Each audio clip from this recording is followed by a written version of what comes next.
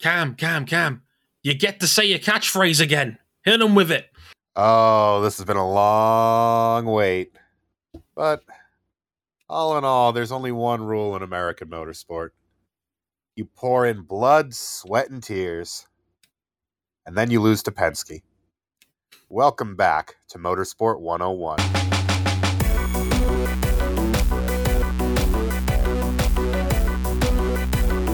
Hey gang, welcome to episode 390 of the Penske-owned Motorsport 101 podcast, and welcome to IndyCar St. Louis 500, or sorry to call it, Gateway. Remember when we sponsored the lap of this race? It was a good time. Lap 101, hashtag on brand. On brand! But welcome to episode 390 of Motorsport 101. We're here to talk IndyCar with only 3 rounds to go in its championship. The Traveling Circus heads to Gateway at the Worldwide Tech Raceway. And oh boy, we had a story and a half for this race. This was a race that took, nearly 4.5 hours to finally get through. This race was not done until 3:30 a.m. UK time. It was a late thanks to your friend and ours, the casual weather act of God.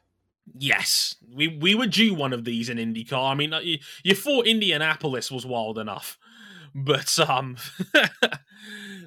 we had another one here, folks, where the rain came down and it changed everything. It was a huge swing, big championship implications, dominance by Team Penske, but not maybe necessarily in the order you might expect, especially if you're watching for qualifying. But in the end, Joseph Newgarden takes his 5th win of the season, I want to say. 5 W's, and that is 3 more than anyone else has this year. Still not in the championship lead, despite 5 wins. I love this series. It's fucking hilarious. Did some damage in the championship this weekend. Oh, he did. He is right in the thick of it. We'll get into the numbers on that briefly in a minute. But first and foremost, let's introduce our side panelist, Mr. Cam Buckley. Hello, sir. Hi, everyone. It's good to break out that catchphrase. It's been a lean couple of years. Oh yeah. I say lean like they aren't runner up in the championship anyway. But no, here we are. Here we are. Yeah, it's Gateway. We'll be talking about that. We'll be talking about another rookie on the podium, but not Christian Lundgaard this time. It's Lithuania's finest, and Zoe nicknames are on the show. Our sweet Victorian child, David Malukas, who had an outrageous race to finish in second, and very well could have won the damn thing if the race was, the St. Louis 502 rather than the St. Louis 500. We'll get into that as well, and we'll talk about the state of ovals in general, because this was a wild up and down race in general. We've got a lot to talk about, championship implications, all of that in the next 45 minutes or so. So let's get the housekeeping out of the way. We're on youtube.com/motorsport101. We're on facebook.com/motorsport101. You can find us as well. We're on Twitter at motorsport_101. Our personal handles at Harrison101HD and at cbuckley917. It's a very cozy 2-man booth this time around. Again, we are on Instagram, Motorsport101 Pod. We got our website, motorsport101.com. You can check that out as well for all of our written content as well as all of our videos and podcasts as well. And if you really like us, you can back us financially on Patreon, patreon.com/motorsport101. $5 gets you early access to all of our episodes before they come out. You can also join our Discord server as I listen to these episodes live as they're being recorded. Shout out to Jason in the chat right now listening in. Thanks, buddy. I hope you're having a good shift at work, my man, and thanks for listening in. Right, without further ado, let's get into IndyCar St. Louis 500 at Gateway.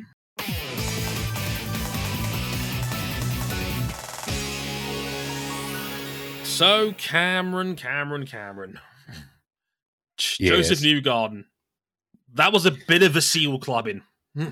Joseph Newgarden took all of that subtweet rage, all of that social media toxicity, and channeled it into a middle stint of the gods.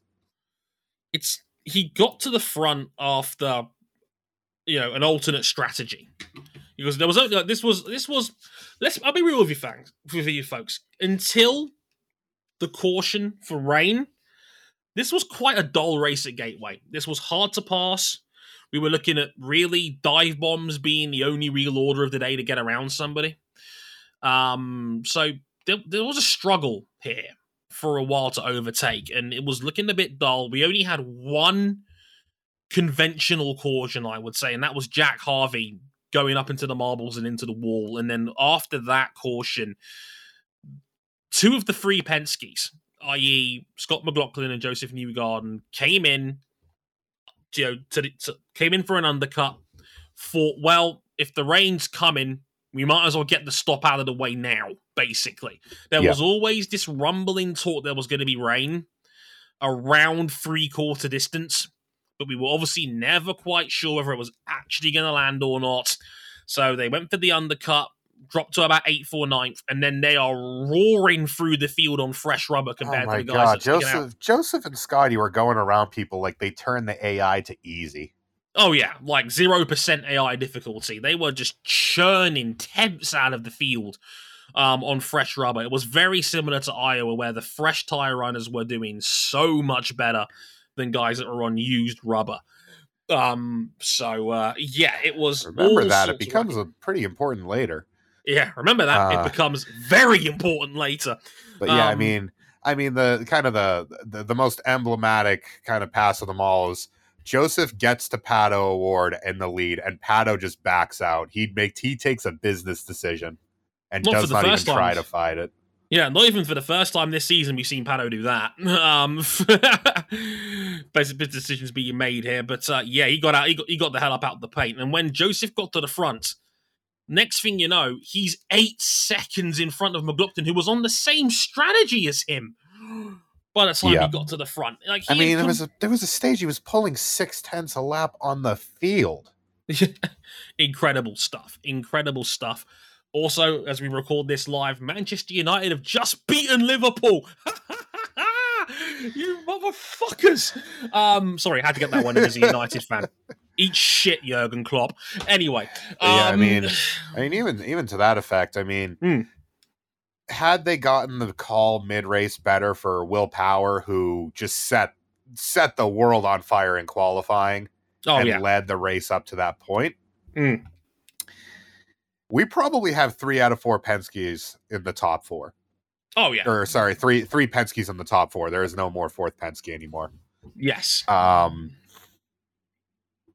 It was down the stretch of the 2022 Astor Cup. They have returned. Yes. There is no doubt about it. They are back to something like their best, and there is no getting around it. We've had, 15 races this season, and Penske have won 8 of them. Yeah. Over 50% win rate this year. And it's Newgarden has a 33% hit rate this year. Yeah. He's won a third of the races this year. Penske as a team has won more than half. And for all the hype about Chip Ganassi, they have won 2 races on the year. One of them, thankfully, in their case, was the biggest one of them all. Consistency, baby. Yeah, and again, Will Power, despite having only won 1 race all year, is still championship leader by 3 points. That's where we're at right now. But Newgarden, again, that middle stint, ridiculous. And then we like Newgarden, like McLaughlin's starting to reel him in as time goes on. They get their final stops done about 5 laps before ... Caution, track conditions, and I'm like, oh. They lost the track in the space of about 5 minutes. It poured. Yeah, it shuts it down for about half an hour. They had to red flag it, obviously, for conditions. And yeah, it was about 2 hours later that it finally stop, and then obviously take enough time for the to get every recovery vehicle out there running laps to dry the damn thing. And they did eventually get it dry. If you forget, Gateway does have lights, so they can run at night, and IndyCar's priority was always, we want to finish. We want to finish this race. We don't want to call it in the pits. So, they were going to always try and get this race to a green flag finish, or at least a finish under caution rather than in the pit lane on rain delay. Yeah. So Gateway became a night race. And In the middle of all of this, we didn't realize until right at the end after the restart, because we had 43 laps to go on the restart. David Malukas had come in off sequence with Takuma Sato about 20 laps early before the rain landed. So now, end of the race, with everybody else struggling on tyres and fuel to make the finish because it was a very marginal free stopper. Just barely enough fuel and tyres to go 65 laps. That's what undid Will Power's race, was basically having a fuel save. He was on the nose. Yeah, fuel save and save that set of tires for basically the whole end of the race. Yeah, it was basically, you could super save and just barely, just barely make a 65 lap stint. So yeah, it was like Power was right on the brink, right on the nose. David Malukas, with 20 lap fresher rubber, scythed through the field. David Malukas with no regard for human life. No regard for his own safety. Carves through the field, goes around the outside of Scott McLaughlin on the final lap of the race to finish in second, which, let's not forget, is still PJ1 and still marbly and very risky to try that. With on the final lap for a podium finish. To finish he pulled second. A Scotty on Scotty. Sensational. Absolutely ridiculous pass from David Malukas, all things considered. And that was for second place. And if this race was a lap longer. One lap longer, I think Malukas wins. Which very possibly, because given the amount of risk he was showing, there's a good chance Joseph takes a business decision as well. Well, we saw it before with Simon Pagenaud a few years back. You know that one very well, Cam, where he hip checked him into turn one. He like that was the Newgarden move to win that race, and I know Pagenaud was not best pleased about that one. But you do what you got to do. You know what I mean? And but what a race that was! What a finish that was! And you look at the championship scenario now, Cam, and let's be real here. This is a 4-horse race now. Really? Yeah. Everyone behind there basically has to sweep the remainder of the year, and given the trend so far this season, that's just not going to happen. Yeah, this is the closest top 4 in the IndyCar series since 2002. The top 4 are now separated by 17 points with 2 to go. We're at Portland next week, and then the season finale at Laguna Seca on September the 11th.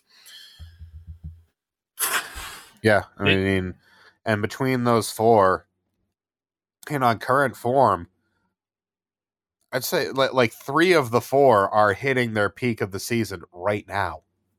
Yeah, I would say, again, like, Dixon's been a little quiet, but this is Dixon. This is what he does. He's a silent killer. His floor is just so... I mean, we joked about just during qualifying, Cam. Remember where you said, so what was that about that Dixon pace when he qualified 6th? And then I said to you in retort, yeah, that's the thing, Cam. He'll finish there, and we won't even talk about it, and they'll be like, oh yeah, Dixon was 6th.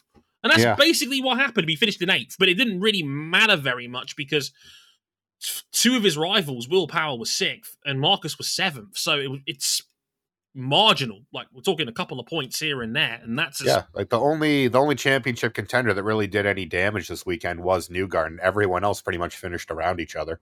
Yeah, like McLaughlin and O'Ward needed wins. 3rd and 4th is just not going to cut it at this point. So it's like Dixon wasn't particularly great, but then again, neither was anybody else besides Newgarden, so he kind of got away with it, really. So everyone's just bunched up again.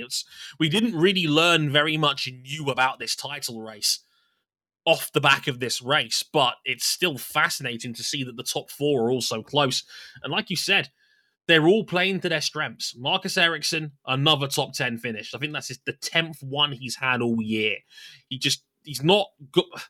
I said it during Nashville. He needs one more big result, and I'm not sure he's got it in him. And that's going to be the problem with his floor is basically where his ceiling is. He's Yeah. always going to land, 4th to 8th every single week. And contrast that with Newgarden, who is racking up wins left and right. Oh, what could have been in the land of corn? Because as we talked about in the pre-show for this, Stray, that was a 45-point swing. Newgarden's rear suspension collapsing in Iowa 2.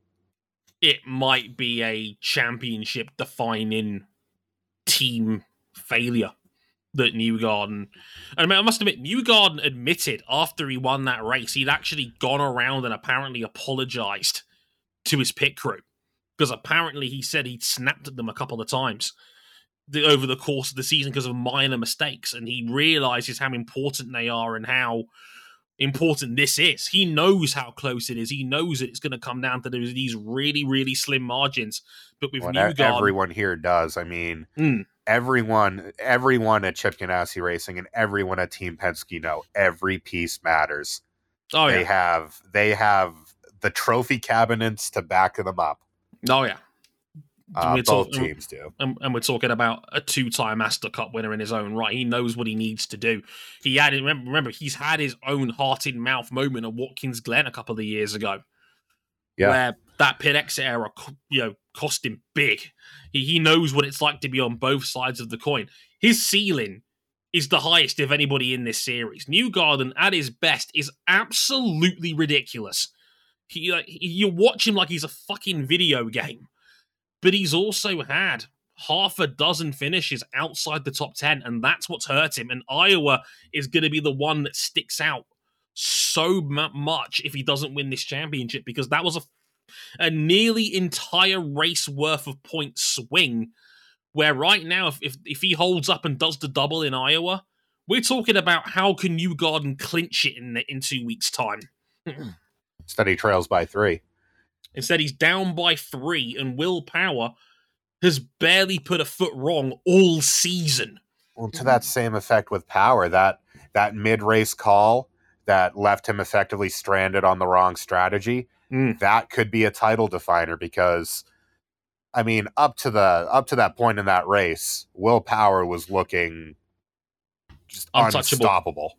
Yeah, untouchable. No one could get anywhere near him. He led 128 laps before that strategy call.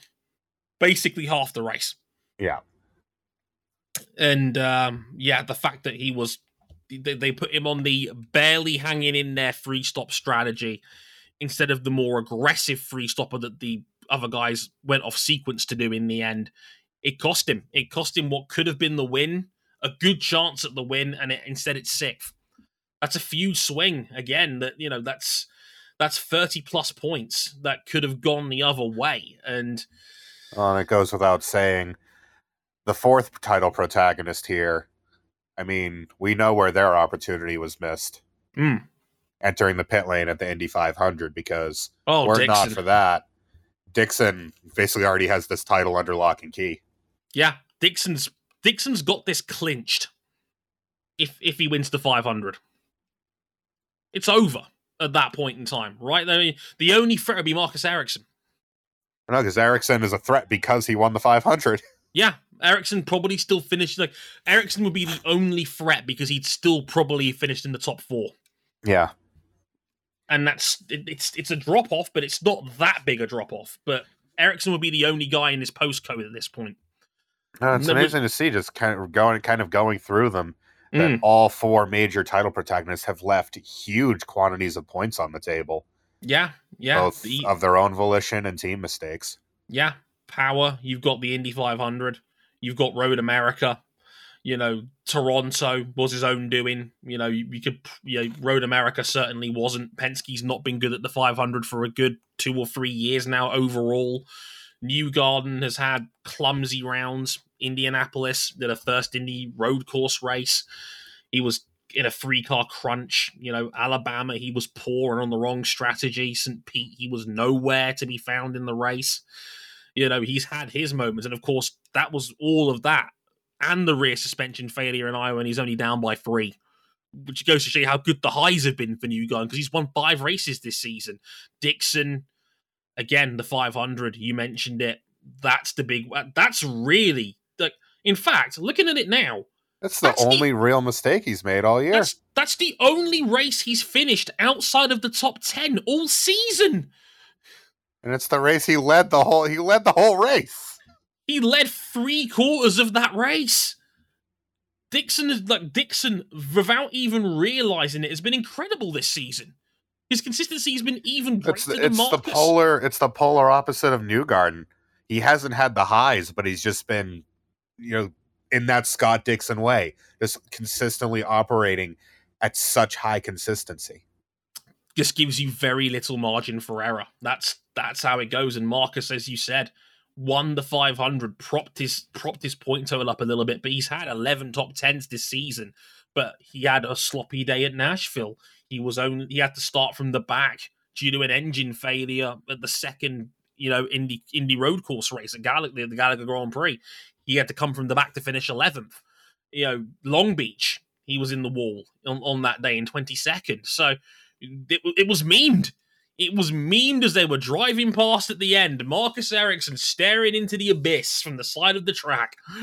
They've all left points on the table, and yet here we are with 2 races to go, and any one of these 4 could conceivably still win it.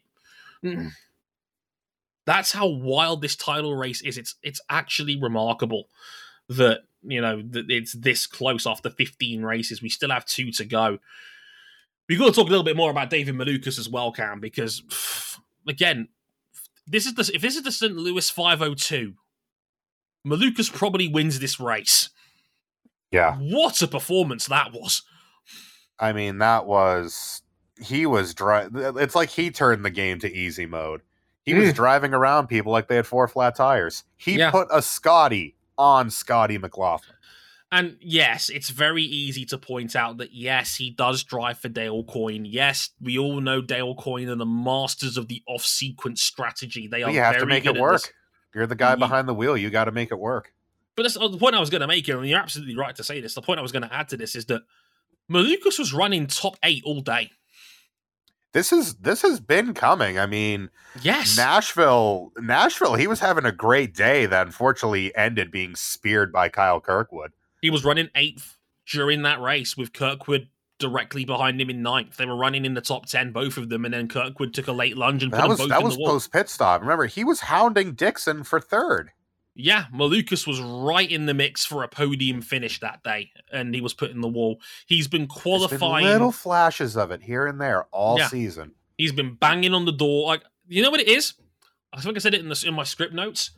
Post-Indy 500, he was very high profile for not winning Rookie of the Year at the Indy 500, which, let's not forget, comes with a check for $25,000, which, for a smaller team, that's a lot of chickens. And we all said that it was a farce that he didn't win it over Jimmy Johnson. And I've joked on this show since then that he's been driving like Jimmy Johnson still owes him money.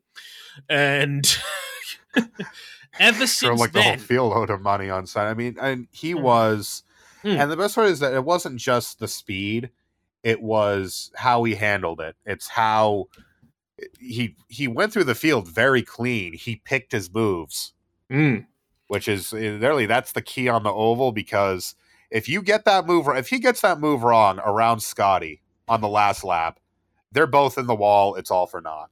Yeah, he judged it to perfection. Yeah. I'm pretty sure Scott acknowledged it and actually praised him on Twitter for it afterwards. I'm going to find the tweet real quick. Yeah, McLaughlin tweeted, and I quote at the end, I think, let me find it. I can see if I can find it real quick. Actually, no, I think he actually deleted it, funnily enough, which is a shame because it was nothing but complimentary regarding Malukas. I found it, yeah. So, from yesterday, yeah. Quote, kid's good. Appreciate good racing. McLaughlin just had to hold his hands up. He got me. It's as simple as that. And yeah, this kid is the truth. Like, this kid is insanely talented. Like, I said back in March when I was doing an Ask Dre about this, that I think Malukas very much went under the radar. Of course, understandably, all the hype went in Carl Kirkwood's direction, and rightly so. Kirkwood was, of course, a once-in-a-generation road to Indy prospect in terms of what he'd done and what he'd won. We may have done a video about that somewhere. It's on the internet. But Kirk, it's easy to forget that in Indy Lights last year, Malukas followed him all the way to the end. Yeah, and those two were the clear head and shoulders above everyone else. Yeah, Malukas was only a handful of points behind Kirkwood the whole way through. Wasn't as spectacular as Kirkwood, but got the results, followed him through, made it a title fight that went to the final race, and as you said, was far better than anybody else in Indy Lights that season. And, you know, again, Kirkwood got the big move. It was meant to be going to Andretti, didn't get it, went to Foyt. He was in all the newspapers, all the headlines. Malukas went to Dale Coyne, and I said to people straight away, that's the best team for a rookie in IndyCar, because they get the most out of rookies and young talent. Dale does such a good job with nurturing young drivers. He did it before. He has the right mentality when it comes to people coming into, and even if it's not a rookie in the traditional sense, look at what Grosjean did with them compared to how it's been with Andretti this year. Yeah, I know maybe with Grosjean expectations have tainted that a little bit to a degree. Now he's with Andretti rather than Dale Coyne, but Dale Coyne put an arm around Grosjean. He's that sort of guy. He's put an arm around Malukas. Of course, Malukas has had his teething problems. No one's disputing that. But you look back a little bit, you look at Alex Palou. I mean, he was a rookie. He came through Dale Coyne's ranks. You look at Ed Jones, who had a fantastic rookie season his first year in IndyCar, led a good chunk of laps at the 500 that year, should have been the real rookie of the year in that car that year. Instead, some Spanish guy got it. But, you know. Wonder whatever happened to him. Yeah, I don't know. He's going to be driving in green next year. Yeah, I mean, just in general, like they're one of the smaller teams in IndyCar. One of the minnows from, you know, really from the split era. And this is they run the team the right way. Yes. You will never look at Dale Coyne Racing and think, oh, they need to make a major change. They run their team the right way, and they usually get the most out of what's on the table for them. Yeah. They will rarely ever snag the best drivers in the field, the established big names. But they look outside the box. They bring in talent that might be a little bit rough around the edges. They work with people. They put arms around their drivers, and they get the best out of them. And David Malukas is another shining example of that. You compare Malukas to the highly touted prospect coming in Christian Lundgaard. And this is no disrespect to Lundgaard at all. He's again, another excellent rookie season for Lundgaard so far this year. And there's only 11 points between them in the Rookie of the Year standings. But Lundgaard is a guy that should have probably made Formula One at some point. He was very unlucky at ART when he was in Formula 2. We joke that there is a curse on the 10 car because Formula 2 often treats its second seats as a spare parts car, as an engineering plaything, you know, as a resource car. Hence why often you want to be the lead driver in these teams. And Lundgaard was very unlucky in his time in Formula 2. He'd won sprint and feature races in Formula 2. Yeah. So yeah, and he was a proven quantity. Yeah, and he massively impressed the field when he had his one-off appearance here last year in IndyCar when he was at the Indianapolis road course. He made the Fast Six on debut. And everybody was like, that's done more for his stock in half an hour's work than 2 years of Formula 2 did for him. I say people need to look at when you look at IndyCar is hard. Very hard. And to kick in the door and be in the Fast Six first appearance for a team that is very middle of the road should not be underestimated. Agreed. And this again, none of this comparison is to smite Lundgaard. He's having a great rookie season in his own right. Been in the top 10 6 times this season. That's very impressive. I say, there's been more than a few times where he has been the most impressive RLL car because they are not having a great year. They're not. But Lundgaard has been, I mean, let's put it to you this way. There was heavy rumors about Lundgaard and the number 10 car until about 3 weeks ago when the city season really broke down. And like RLL has done a tremendous job in tying him down for another 2 years. That's a coup for RLL, because Marshall Pruitt was talking about him in the possibly in the 10 car, which is crazy talk. That Chip was considering gambling on a rookie again. So all of this is to say that this rookie class, or at least, I mean. And I want to give Callum Ilott his flowers as well, because he's driving for Jinko, so you have next to nothing in terms of resources. But, maybe the smallest team in IndyCar, and he's been very impressive as well on occasion. He's fighting for those top 10 spots, just outside of them a lot of the time. True rookie status, and he the top 3 of the rookies in this championship this year have been very, very good, and they've all stood out. But Malukas, that was.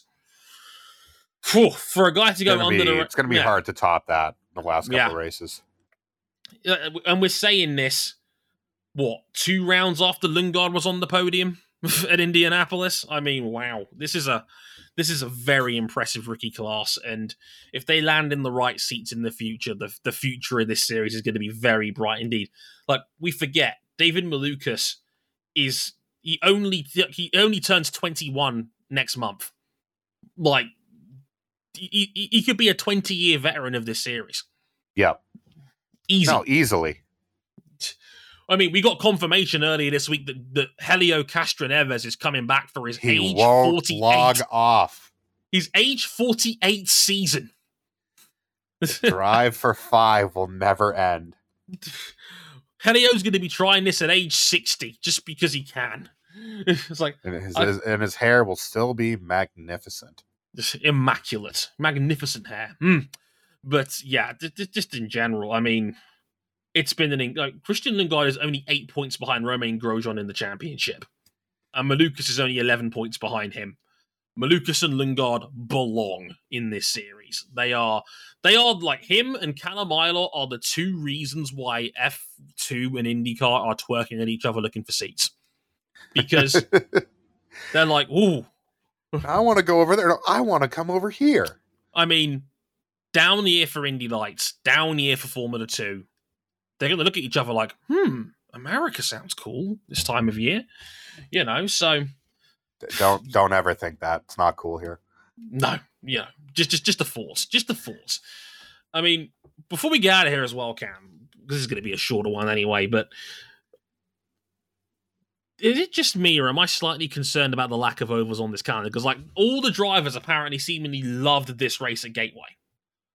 Yeah, it's been an ongoing thing since we lost the Triangle, since we lost Pocono a couple of seasons ago. Yeah, and it's I won't. King and I once had a very long, into the morning, drunken discussion about this. That. there's not so much a trend with IndyCar, because regarding the oval to road course split, it's always kind of adjusted with the times. Right. Sometimes there's been more ovals, sometimes there's been more road courses, and kind of anything in between. Right. Now, go on. I was going to say, I'm still a relatively new IndyCar fan. I think this is my 6th full season watching now. So I'm still reasonably new compared to a lot more experienced people who know their American motorsport at the back of their hands, and I'm never going to argue with them. But it feels like the ovals have become second fiddle in IndyCar outside of the 500, obviously. Oh, absolutely. We lost Phoenix. We've lost Phoenix. Texas is, up in the air going forward. Texas is a mixed bag, because since the reconfiguration of that track, I don't think it has been one of the most universally panned ovals in NASCAR and in IndyCar. Yeah. Because it's been turned into a 1-lane racetrack. Right, and that's a problem. I mean, they got away with it in IndyCar this year because we had an incredible finish. But we had an incredible finish. The first half of that race was dog shit. It was all. The first half was dreadful. It was the worst race of the year for the first half, and then one of the best in the second half because it really turned into a 1.5 lane racetrack, and people were willing to risk their races to go dip their right side wheels up into the darkened region darkened by the PJ1 and the resin. Right. We only have 4 ovals on the calendar now. It's Texas, it's Gateway, it's Iowa, and it's Indianapolis. And Iowa is a double header weekend now. So that takes some of the edge off it because, I mean, race 2 at Iowa was going the same way race 1 was until Newgarden suspension broke. And it wasn't particularly captivating either. It was just another run-of-the-mill average oval race.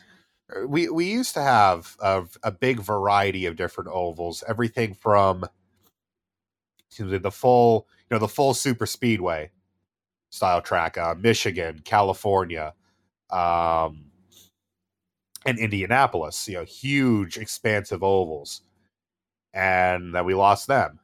And then we had kind of the closest thing to Indy, minus one section in Pocono. Now that's gone.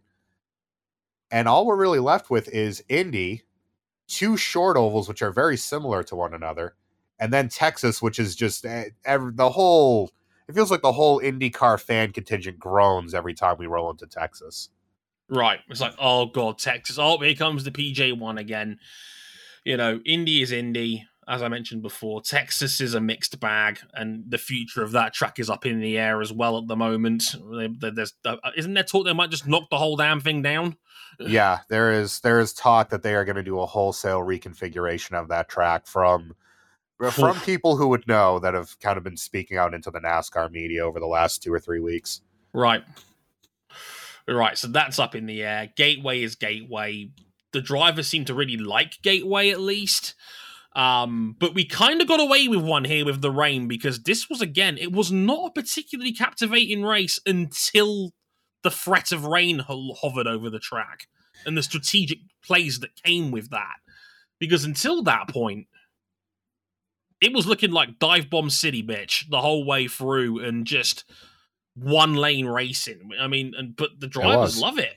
I mean, the drivers I think it's just the fact that they get to go drive an oval, because it is getting more rare. And really, modern IndyCar has been built on the idea of it being, the multiple disciplines, the street circuits, the permanent road courses, and ovals. This is a newer trend. This is not so much historic when it comes to IndyCar. But then there's no greater trend in this world than manufactured nostalgia, is there? No, none. And but the issue you're getting now is that you're in markets that you're kind of crowded out of, or the suitable ovals are not up to scratch. I will still go to get up on that hill that Pocono as a track layout is okay. It's the facilities and the chicken wire catch fencing, which is really not acceptable, that needs to be improved. But then Pocono doesn't have the money because they don't have a race date. All they have is a double NASCAR date now. Right. So it's like one hand feeds the other. It's like magician's left hand and magician's right hand. You can't have one without the other. You need both to do the trick. So it's like, and then you have other ovals that, whether through reconfiguration or just the development of the cars, that are just not suitable for this. Yeah. I will sit there and tell you, there's a couple of tracks that we could go to that we could put on a good show at, but due to events in the past, we're just not going to go back there. Fontana? I wouldn't even say Fontana, although because that track is gone. That track doesn't exist anymore. Really? They got rid of it? I didn't know that. Yeah. They're knocking that track down, replacing it with a short track. Oh, last time I raced the Fontana, that was the most incredible oval race I've ever seen. But it was incredible for all the good and wrong reasons, because it was like, this is great, but also, oh God, I am having a heart attack. Oh yeah, I was thinking more along the lines of a certain track out in the Midwest that we could go to. We could put on a good show there, but I don't want to, given what I watched there 11 years ago. So Vegas. Yeah. Vegas. Because tracks like that, you really need to nail the package, and other tracks, like, they're just too fast for these cars. Right. And pack racing, no matter what, it's not something we can do in open wheel safely. Yeah, I love that Steve in our chat's like, be right back, emailing Roger to bring the series back to Richmond. And rebuild Nazareth. You know, the Milwaukee Mile's been mentioned before, potentially maybe for 2024 that might make a comeback, apparently. There's still rumblings about certain places, but it still looks like the ovals are shrinking. And I mean, these quotes from the drivers are overwhelmingly positive about Gateway. I mean, McLaughlin said, quote, "It's just special to be able to race in IndyCar on an oval. It's part of the DNA of racing. Certainly hope there's more ovals in the future. I think many of us would agree with me. I've just had good teammates, got a good team, good cars for me to able to extract the speed and be really comfortable and learn quickly. I'm very thankful for that." Scott Dixon said, "Kentucky was always fun." Reminisced Dixon when asked where he'd like to see the series visit. "It was quite a demanding circuit, but always played well for IndyCar racing." Richmond, "I know we were pretty close to being back there apart from the situation with COVID. I just think we need to get back to more ovals," which I think everybody can definitely agree on that. It's just picking the right ones, picking the right partnerships to do exactly what they've done here in Iowa or here in St. Louis. But that's Dixon. That was Dixon after the race, and I think Dixon hit the nail right on the head, like he so often does. Why are you so perfect, Dixon? God, it's the pancake diet. Exactly, very, very, very true. But no, I'm all for it. I love oval racing mostly because you just don't get it in any other series. It's not a European thing where I grew up, obviously, and NASCAR is a different ball game entirely, but to see open-wheeled cars on an oval will always intrigue me, will always captivate me as a racing fan. So I'd love to see more of them, but it doesn't seem to be leaning that way. I hope IndyCar heeds, and I hope more people come forward like Hy-Vee did for Iowa, because what they did for Iowa over that weekend was incredible. And I wish more partners would do that with some of their other local oval tracks and, bring IndyCar back and make it more of a spectacle. Well, and not only that, it's not just that as well. If you put on that show, the people need to come. Absolutely. And too often did they go out to an oval and there was a bunch of hype behind the race in the last, 10 years or so. And it just ended up turning out to be a damn squid. Yeah, they need banker audiences. Or in the case of the New Hampshire race 11 years ago, everything that could have gone wrong did. Right. I almost went to that race, and if I wanted to get rained on and watch an IndyCar race control botch a race over and over, I could have seen Will Power flip the double bird in person. Wouldn't that have been fun? Instead, I was a smart person, my dad was a smart person, and we both stayed home, stayed dry, and watched the shit show from the comfort of our homes. Smart call. Tony Kanaan destroyed a Porta-John during that race, and it was like the third most notable thing that happened. I didn't even know that was a thing until this weekend where I saw it on Twitter. Hilarious scenes. Just destroyed a Portaloo. That's one way to take out the trash. But yeah, hopefully more ovals soon. IndyCar is back in, I want to say 2 weeks' time at Portland. Yes, sir.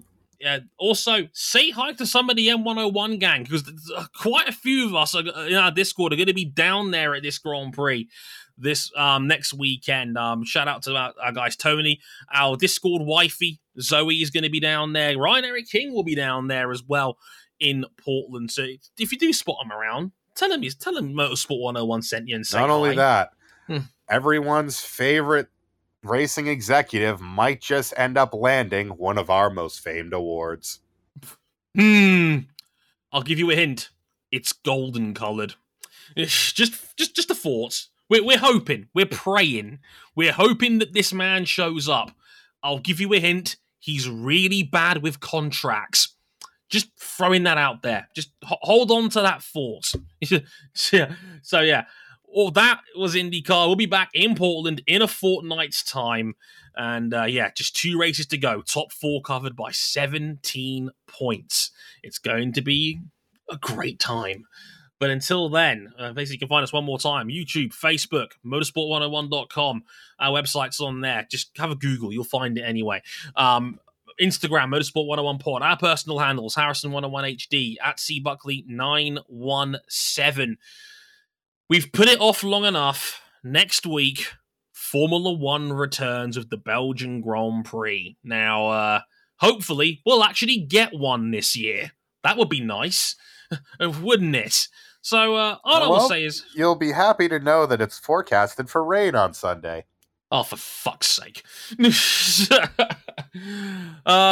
Great. Hopefully it doesn't rain too hard. But yes, the Belgian Grand Prix, Formula One, we'll be all back for that next week. The summer break is over. Let the rain...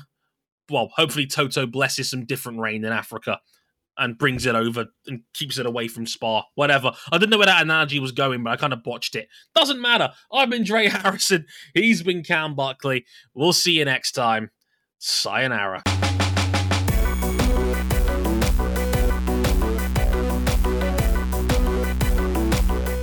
So sadly, it looks like Palou won't leave the sport as a double champion. What a shame. Breaks my heart. But at least he could get some fried chicken on the way out, right?